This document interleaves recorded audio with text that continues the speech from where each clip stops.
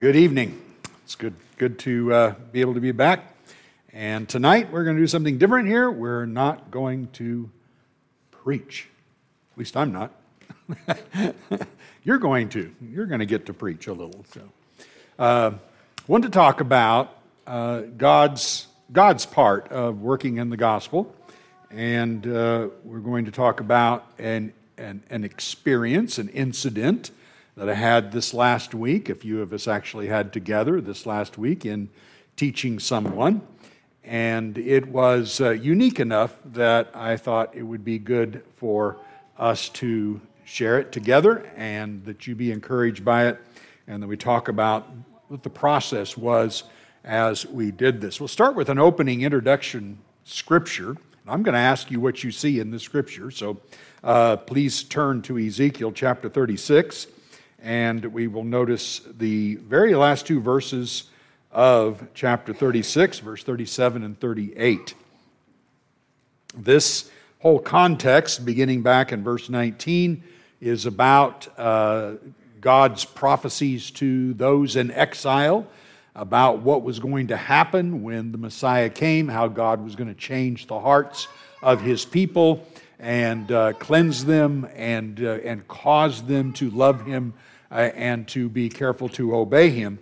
And at the very end of this particular text, God says this in verse 37, "Thus says the Lord God, this also will I will let the house of Israel ask me to do for them, to increase their people like a flock, like the flock for sacrifices, like the flock at Jerusalem during her appointed feast. So shall the waste cities be filled with flocks of people. Then they will know that I am the Lord." All right. So, first question. You should see two or three things in this text that would just be simple things that God has stated here that apply in the days of the Messiah on and including our day. So what would you see? Quick points from these two verses. The first point for me is that the Lord wants you to ask Him. Good. He wants you to talk to Him and ask. Yeah. I mean, He's going to give it to you. He's already promised it to them, but He still wants them to ask Him. Good. So you've mentioned actually two things in the text. He made a promise, but the promise is dependent upon us asking. So ask me. I will let you ask me. Application for us. What would you say is an immediate application for us? I mean, you briefly mentioned it, ask, but say something more about it. What'd you say, Michelle? Yeah. Just what I said. Yeah. But just like we read in the opening scripture, He wants us to ask. He wants us to ask. And He'll give it to us. So how well are we doing with that? Just first we have to be still enough and cognizant enough that we need this before we can. Good. We need to understand our need to do this. Absolutely. We need to understand the need also of the lost in the world. That is obviously critical. This is a work God is doing with us, not in spite of us. It's a work He does with us. He has to do it with us because He's not going to send a band of angels to do it. They would not be good evangelists. Everybody understands why angels wouldn't be good evangelists? Can somebody tell me why they wouldn't be a good evangelist? He never uses an angel to be an evangelist. Why wouldn't they be good evangelists? He always pictures them as an army. Well, they can be nice too, you know. Why didn't God just send a bunch of angels? Why use us? I mean, we're bad at this. Yes. People will be more focused on the messenger than the message. Yeah. You send an angel and everybody's going, an angel? Sure. Whatever. He does not want people to be impressed with the messenger. He wants them to be impressed with the message. Adam. Which, kind of echoing Callie's point, I think nearly every time we see an angel appear, think about both Elizabeth and Mary, that the angel goes, fear not, They're, don't be afraid. they're scared. It's not a problem. Run away. So again, that's an aspect of it. Yeah. Before the angel can even get to the message, he has to overcome who he is before people can even listen. Yeah, good. In fact, in 2 Corinthians chapter 4, Paul makes the statement in verse 7. He said that we have this treasure in clay jars, so that the treasure is what people see and not the jars. In fact, in the context, he's actually there talking about the importance of the treasure being in a clay jar, because the clay jar gets broken and all of this. And he says that's what we do. We break our jar in order for people to see the treasure. You know, that's like when Mary anointed Jesus. She doesn't have a cute little Chanel No. 5 bottle or something that she pops the cork off of. She has to break it in order to spill the contents. And so it's a beautiful picture. We're supposed to break our jar so that others can see. And as he goes on, that text, it says, we die so others can live. So that's what he's looking for, because we display the gospel and how we live in presenting it to other people. We're displaying it by showing we're willing to die for them to be saved. Yeah, I can't tell you how many times I've heard non-Christians comment about Christians and how far they will go in order to sacrifice themselves to help somebody else see the gospel.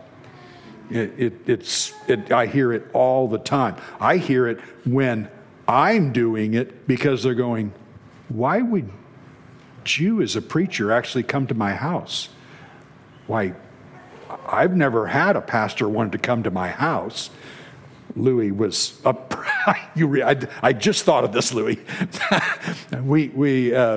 Rebecca had gone to a Bible study that Melanie Hill, just a mom study in the morning that Melanie Hill invited to. And we invited the family over for dinner. And I was getting ready to ask Louis if he'd like to study. And Louis said to me, you know, every place I've ever been, I've always wanted to, I've always said, so cool for a pastor to actually study with me. And I just know that's impossible, but it's just one of my dreams. And I looked at him and I said, well, actually, I was just getting ready to ask you if you'd study with me, so that's not a problem.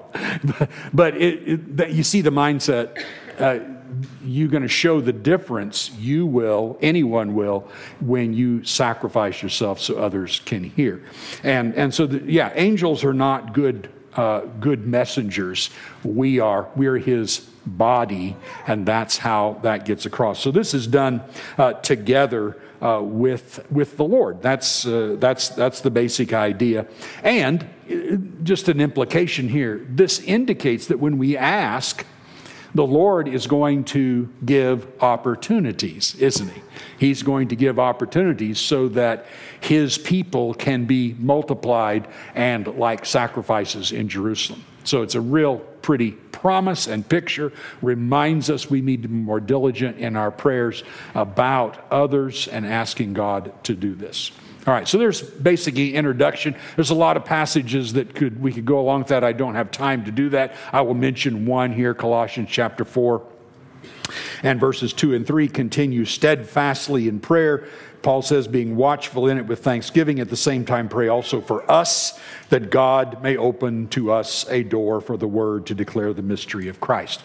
That sentiment Paul will repeat a number of times, 2 Thessalonians 3, verse 1, and other passages. So that's always important. I think of examples in which that happens, how God sends Philip to teach the Ethiopian, how Cornelius is in the middle of prayer when an angel appears and says, your prayers have reminded me of my promises. I'm going to send Peter to come and teach you. So I've seen this in my life many, many times where God just opens a particular door. So here's the setup for tonight.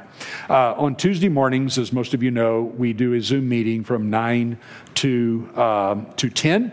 and regulars are like Melissa here, and what did I do? Hit that button there. Regulars are Melissa, Leslie, who is up in Canada. She's one of the Christians that joins on regularly. Sarah joins on with us regularly. I don't know if there's another regular. And who? Oh yeah, Judy. That's right. Judy's on with us most of the time too.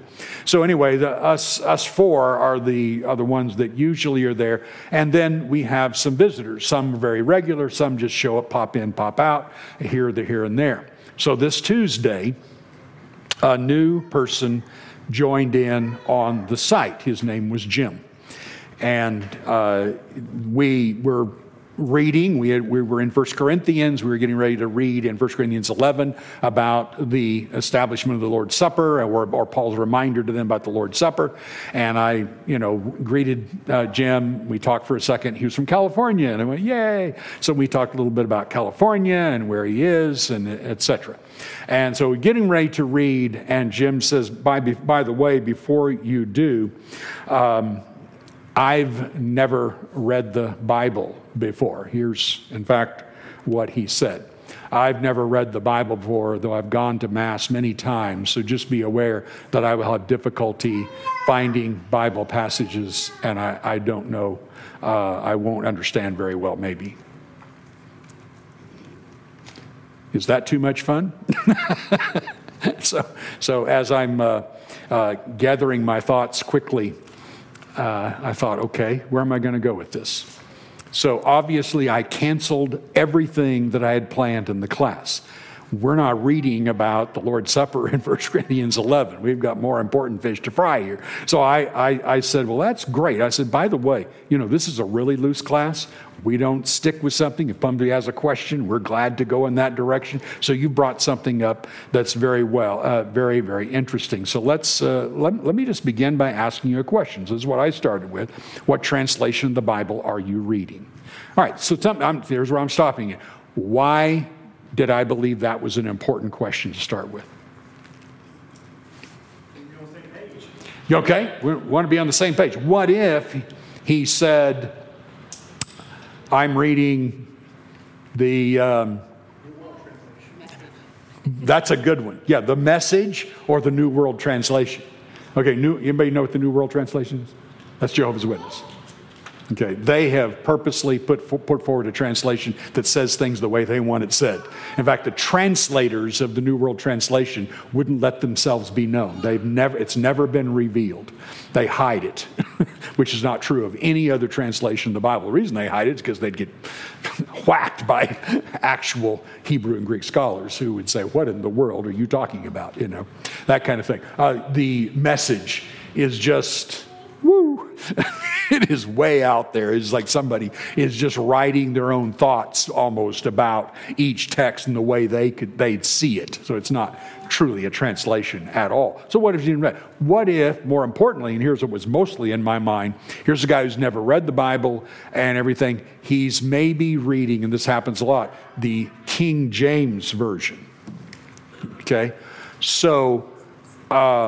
why would I be concerned? There's nothing wrong with King James Version if you can understand that language. There's nothing absolutely.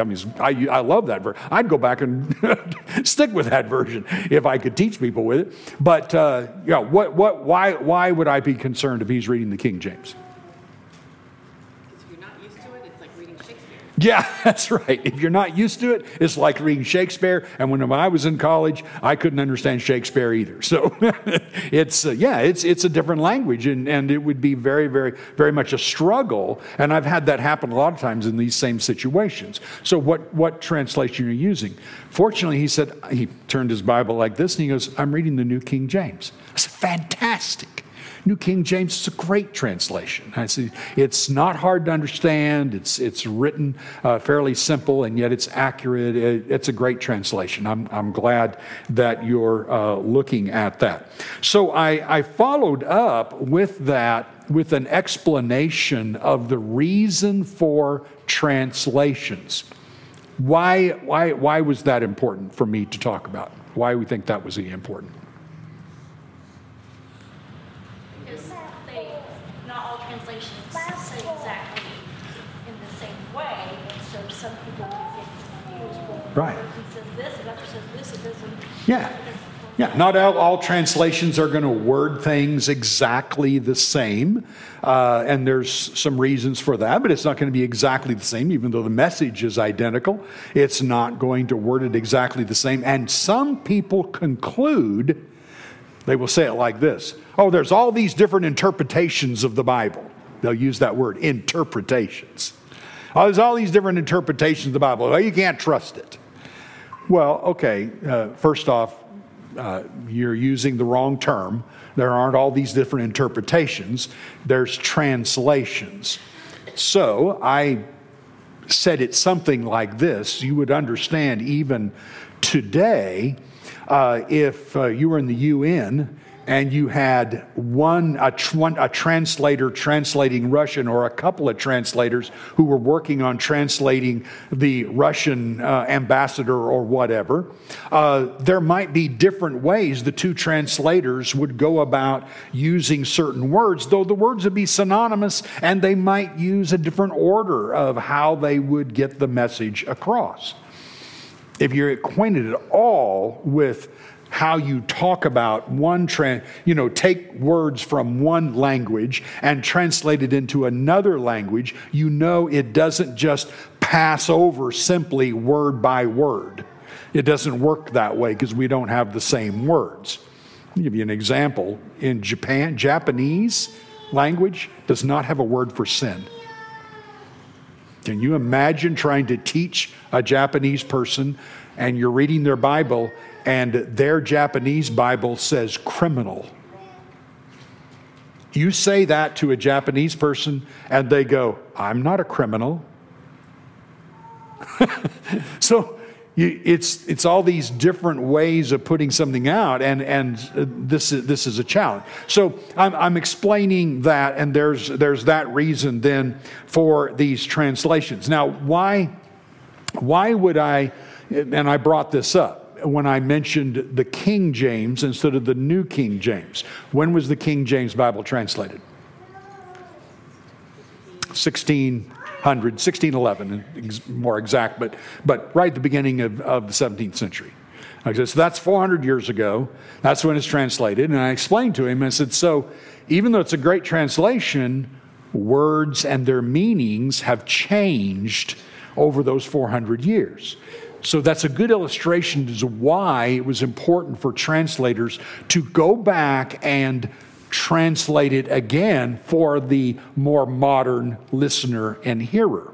I gave an example. This is a really good example. You can jot this down. I use this one. There's a lot of examples, but this is one example that's the easiest. Hebrews 13:5. And I just cited it for him, but Hebrews 13:5. Let your, King James translation, let your conversation be free of covetousness. Okay, you're a modern day reader. You don't know anything about King James Bible. How would you understand, let your conversation be free of covetousness? Somebody tell me. Pardon? Yeah, don't talk about greed. Don't talk about coveting. Don't say anything about coveting. That would be the way to. Well, in 1611, the word conversation meant your manner of life. It didn't mean your words, particularly. It just meant your manner, how you would live, your manner of life. So, the more modern translations say, let your manner of living, let your way of life be free of greed.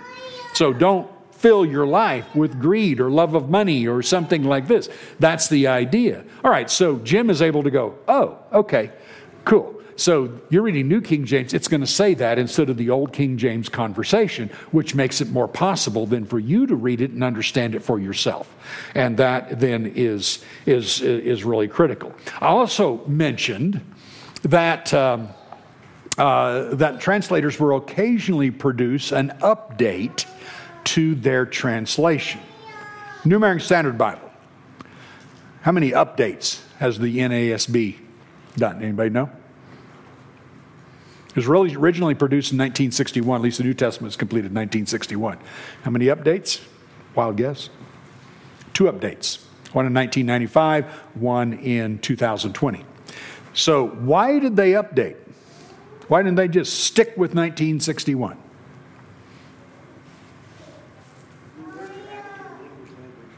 Pardon? Yeah, since 1961, one is just, again, the language and words have changed somewhat. The original New American Standard, anytime God was being quoted or talked about, it would still have thee and thou in it. So they were sticking with that because most Christians who lived back in the 1960s were really struggling with calling God you. You hear still occasionally people pray in the King James lingo. I'm not having a problem with that, by the way. But then when they address God, they see thee and thou because it was ingrained in their minds that it would be disrespectful just to say you. And we sang a song tonight that had that, like the song, I am thine, O Lord. You leadeth me, we sang this morning. And so you see those kinds of wording. So it was believed that was wrong. Now, just so you understand, in the Greek and in the Hebrew, the pronouns are absolutely no difference when they're referring to God or when they're referring to man. In fact, the New American Standard capitalized he or you, or thy or thine when it referred to God. You had to capitalize it. Well, modern versions don't capitalize it because they know the Greek and the Hebrew did not make any differentiation in those things at all. So anyway, those are some of the things that you have to understand and acknowledge. So I'm explaining that there's not only language updates during that, but there's occasionally updates as well, just because they're needed, because you will discover as you read a new version some maybe ambiguous type verses that you're looking at it and you're cocking your head and going, what is he saying there? I'm not following that. Like this morning, I didn't actually read the verse, but Hebrews 8 and verse 6, I think is so convoluted in the ESV that I don't even want to read it. And the New King James was so much plainer, and most of the other versions. Somehow, every now and then, a translator will try to be so exact in how the Greek order of words was used that they bomb you. You're like, I'm not really following that really well. So they will update sometimes because they will get complaints, not understanding that, not following that. Not uncommon, by the way, for translators to complete a version, and before they print it, they will send it out to, quote unquote, pastors among all churches. They'll just send it out. Brent has been a part of that a lot of times. And they'll send it out, and they'll ask them to, would you read through this and give us your feedback?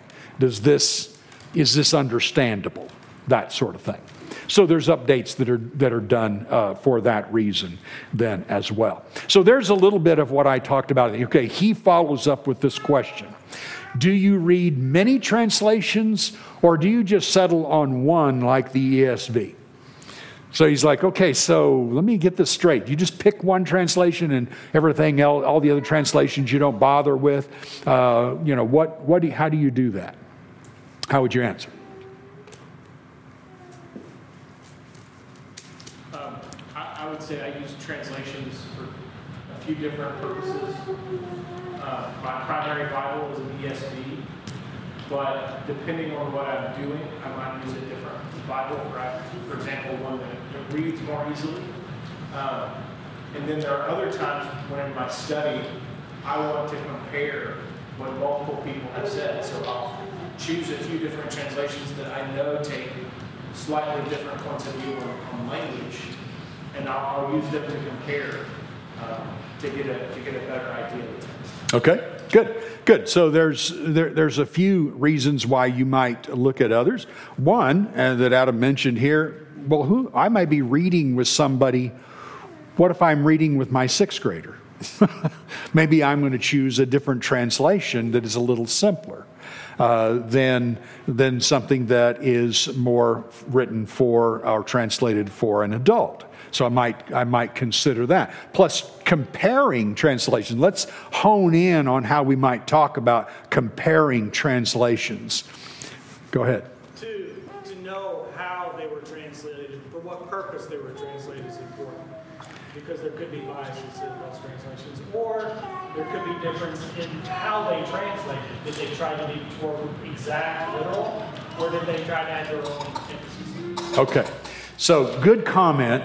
I'm going to suggest that if you said it that way to somebody who's like Jim, you might shake him a little bit because he's not following what you're doing there, what you're saying. So we'll hone that a little bit, but you bring up a good point. Adam, go ahead. Well, the way I would talk about it is, for example, some translations are focused very much on a word-for-word idea. Like a New American Standard is going to focus very highly on what individual words say. And there are some Bibles that translate more like, what does the thought say? And so the words might be in less specific order, like the American Standard, makes it hard to read, by the way. Mm-hmm. But there are other good translations that are focused on translating thoughts, and that approach can make them a little easier to read. For example, the New Living Translation or a few others that are more easily read because of their focus on thought. All right. Did everybody hear that? You hear it in the back? Okay. Adam brings up then, you have an approach that translators sometimes take. NIV, when they came out, they talked about how their approach was to give you and try to communicate to you the original thought of the text that was originally in the person's mind. What could be a problem with that?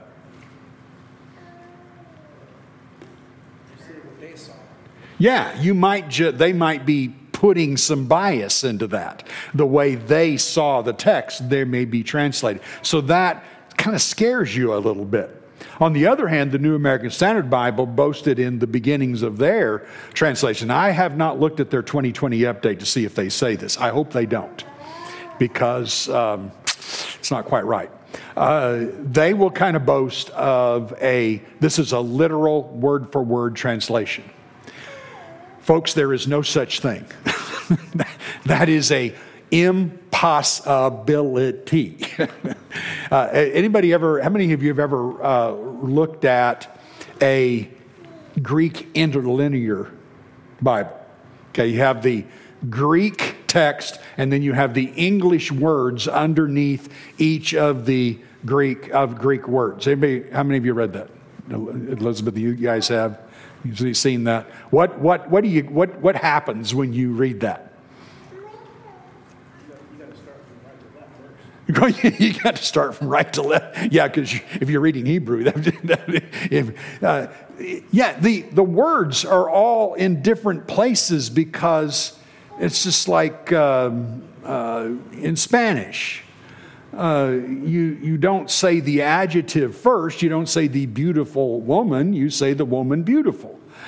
So if you are, it just is all mixed up, and it's very, very hard to read and to follow.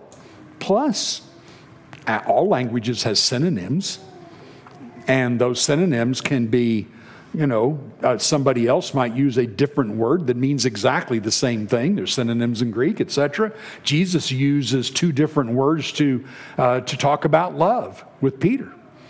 And yet it meant exactly the same thing. He used agape and phileo, but it meant the same thing to Peter. So there's a lot of different things like that. So it's just not so that even the New American Standard was literal word for word. It couldn't be, you wouldn't be able to read it hardly. It would drive you cuckoo. So that's not exactly it. Now, what they're trying to communicate, though, is true. They are really trying to just give you what the Scripture said as best they can in the English where it flows smoothly. That they're just doing the best they can with that, and that's all anybody can do. By the way, do you know? Was God okay with translations? Anybody answer that?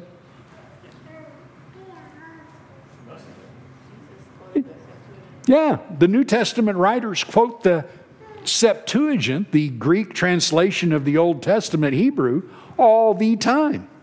And by the way, if you wanted to be picky, you would say the Septuagint isn't a really great translation of the Hebrew in many cases. But Jesus was fine with it. God was fine with it. It was not a problem. So there's no problem with different translations, and that's important to understand. Yeah. Would it be bad to say that that's a great question? Honestly, the message of salvation is kind of an important thing. That's going to be pretty Well, most of these okay. translations, but when you're studying in depth, you might. Yeah. Okay, yeah, I understand. The question is, wouldn't it be better just to say something like, well, that's a really good question, but before we talk about the question, let's talk about something maybe more important with salvation or et cetera. Is that your question? Kind of like just to say that the message of salvation is pretty on point with all the different translations. Yeah, okay, I see what you mean. It wouldn't matter what translation you were reading, you still get the message that would be on point. No doubt, you would, and I did point that out as well.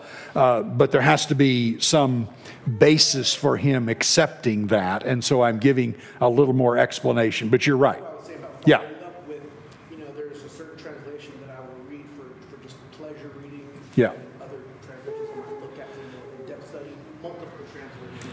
Yeah, multiple now, and this brings up the next thing. Multiple translations are good. We've talked about that point there.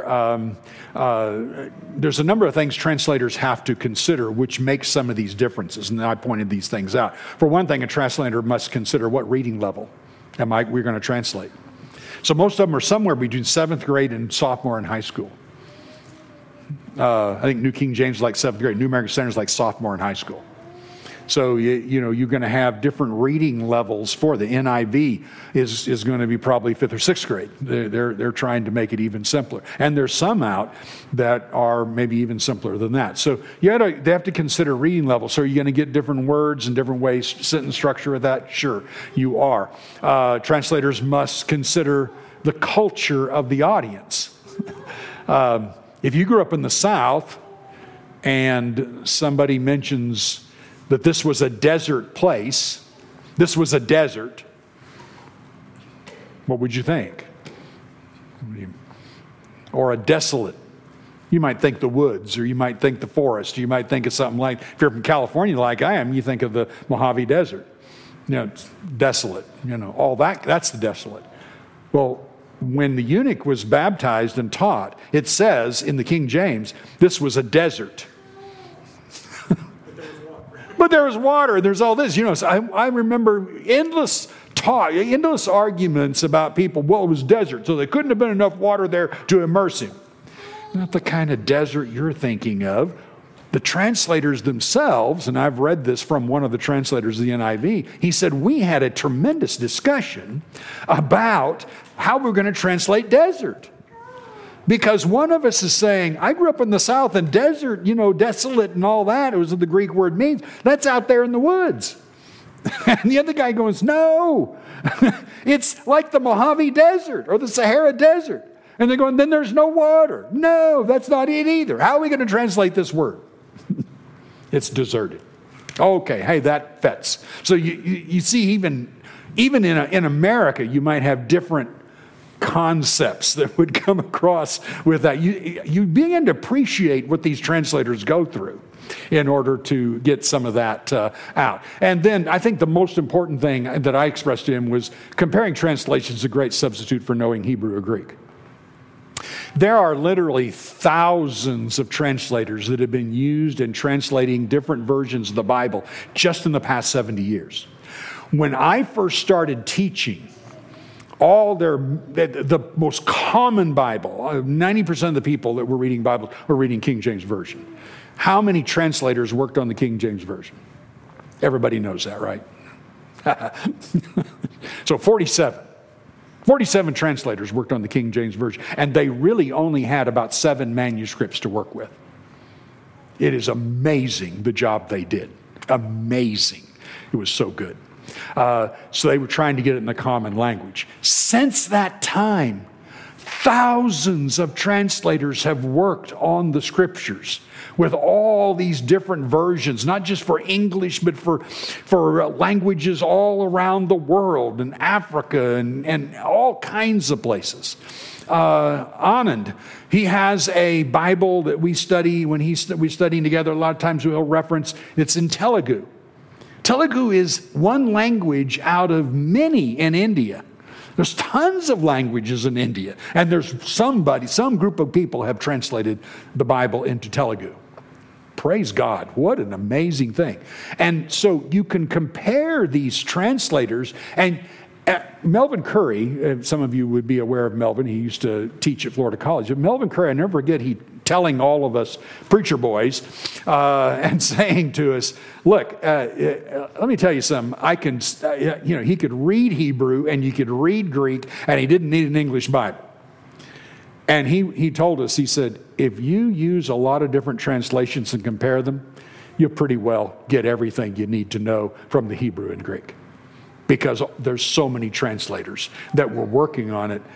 If somebody's trying to cheat, they're going to stand out like a sore thumb.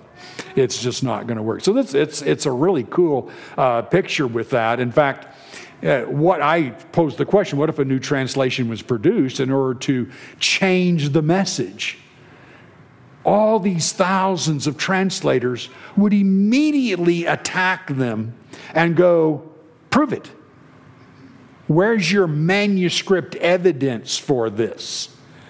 You don't have a right to do it. It would be discarded quickly and immediately, which the New World Translation has been discarded. By the way, one of the major things they did in the New World Translation, John 1, verse 1, in the beginning was the Word, and the Word was a God. A God, not God. That have no basis for that whatsoever. And that and many other passages are the reason they hid their work. All right, so that'd be one thing. And I might mention the example of the Greek word ace that's used in Acts 2:38. Repent and be baptized for. The word ace is, word for is translated from the word ace. So for the forgiveness of sins. I used to have discussions all the time with some in the mainline denominations. They say, oh no, that means because your sins have already been forgiven. You need to be baptized because you're already saved. And it's just an outward show of an inward grace. They would say that all the time. And they say, well, do you know Greek? Well, I think I know one. He makes sausage on the corner, but that's about as far as I get. So here, what am I going to say about that? Well, now I can say there are tons of translations all over the world, all kinds of languages. None of them translate because of. None. Besides that, in Matthew 26:28, the exact same phrase is used in the Greek and in the English. Jesus said, this is my blood, which I've given for you for the forgiveness of your sins. Did he give his blood because sins had already been forgiven? No. Same exact text. So you can answer that easier now than when I was just using King James and there were no other translations and I don't know Greek. So it's valuable with that. All right, that led us into me talking with him a bit about the accuracy of Scripture. I wanted him to understand, because there's so much out there on this business, I wasn't sure what he had read or what he had seen. The accuracy of Scripture is based on manuscripts. I explained a manuscript. He seemed to understand that. Handwritten copies of Scripture, both Old and New Testament. Anybody have an idea of how many manuscripts or manuscript fragments do we have of the New Testament?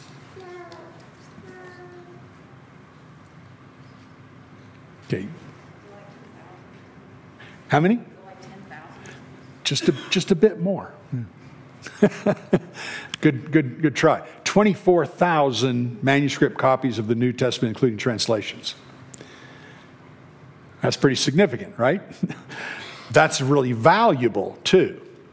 because, and I didn't go into this much with Jim, but it's valuable because if any scribe happened to just write the word, misspell it, or put it in the wrong order, or even leave the word out, the volume of other manuscripts would show that. It would indicate, yeah, the scribe just messed up there, and it's pretty obvious. It was just a scribal error or variant, as it's called, a variant among those who to translate and stuff. Scripture. I don't have time to go into all that. We will do that later. But I want him to be impressed with the number of copies that we have, and that when a translation is given, they go back and they use that. They don't go, oh, okay, let's start with one of the older versions and we'll just retranslate it from that. They don't do a translation of a translation. There is one exception to that. The Douay version of the Bible. Anybody know what that is? That's the Catholic Bible. Use the approved Catholic Bible. They have another Bible they approve now. But for years that was the Douay version. It was a translation of the Latin, which was a translation of the Greek and Hebrew. There's a translation of a translation, and you can see a lot of errors and ambiguity. You still get the same. I study with Catholics all the time using their Catholic Bible. It didn't bother me. I could still do it, but it's quite different sometimes because of that dual translation that was given. The earliest, by the way, manuscript of the New Testament, manuscript fragment, is the John Ryland fragment. I actually saw that in a traveling museum one time. Pretty cool. It was dated 130 AD. So that's just about 30 years or so after the Apostle John died. So that's getting us back real close to the days of the New Testament. Anybody know when the oldest complete manuscript of the New Testament, what date?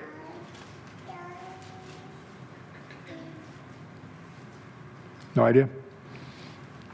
Okay, there's two of them. The Venaticus and the Sinaiticus manuscripts. You'll see that mentioned in your Bible footnotes, by the way. Dated 325 AD, 325 AD. So that's the oldest complete. Doesn't mean you can't find complete by putting different fragments together previous to that, but it is the oldest complete manuscript. And those were discovered just in the 20th century. So they're relatively new discoveries. And then 8,000 manuscript copies of the Old Testament, the Hebrew, which is really amazing, 3,500 years ago. That has been completed, and we have that many. I think it was either Sarah or Leslie that brought up this question at that point and said, how does that compare to other writings of antiquity? Which is was a good question. I didn't have this chart available, but I just mentioned off the top of my head this particular chart. Don't know how well you can see that, but I mentioned primarily Plato there.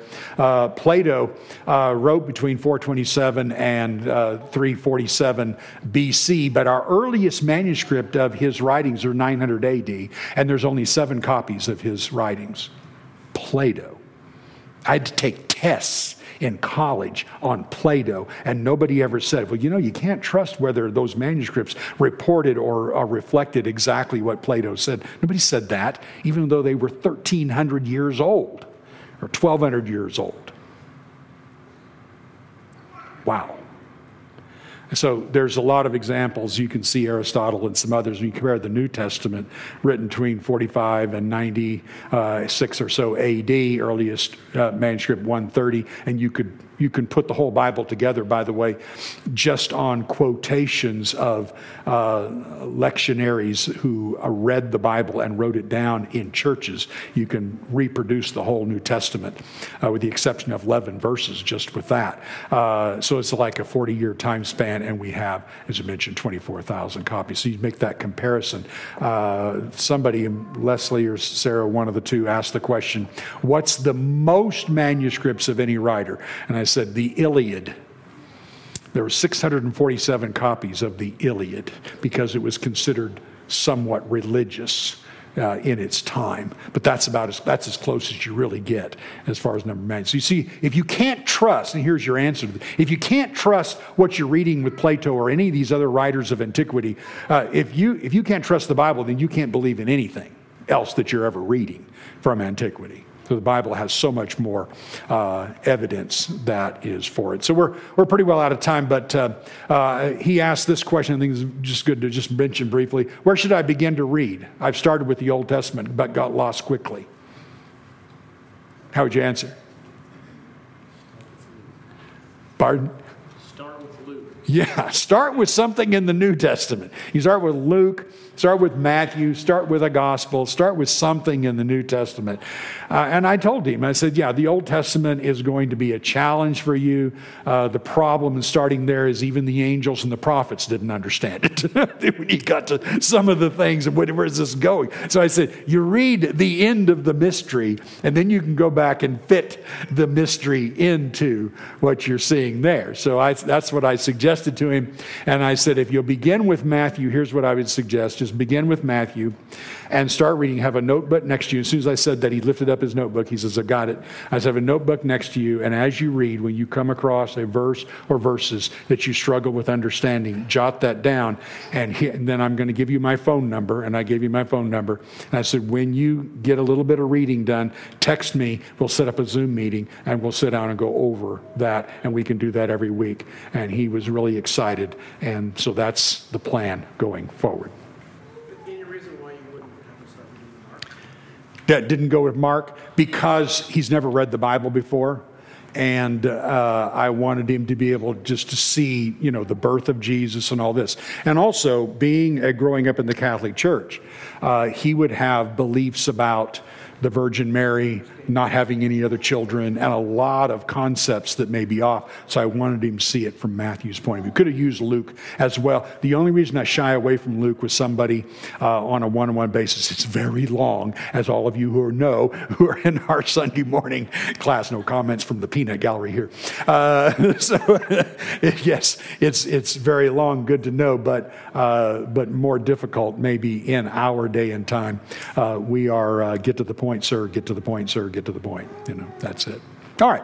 So there you are. There's what I wanted to talk about tonight. I had a couple of, just another simple thing up there, but we'll leave it at that, and we can talk about some other things later. We're going to use, by the way, I've done some plans on Sunday night. We're going to use, hopefully at least one Sunday night a month where we're going to do something like this to get ourselves better acquainted with and prepared with conversations and what might happen. So this is just a good starting point when you're thinking in terms of being prepared. 1 Peter 3:15, be prepared. So here's a good starting point. Somebody might say this to you. You might talk to somebody and say, I never read the Bible. Cool. Why don't we read it together? That's nice. All right. We're going to sing a song, and if we can help anyone here or in any way with your seeking God, obviously glad to do so. While we together stand and sing.